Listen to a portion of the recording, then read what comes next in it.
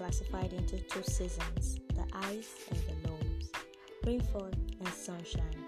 But we do not have to wait until our season of sunshine before we experience brightness in our lives. Why?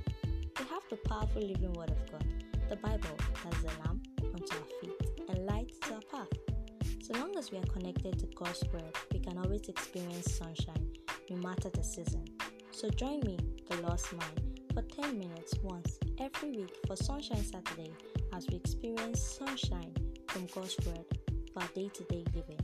Get motivated, get inspired. God bless you.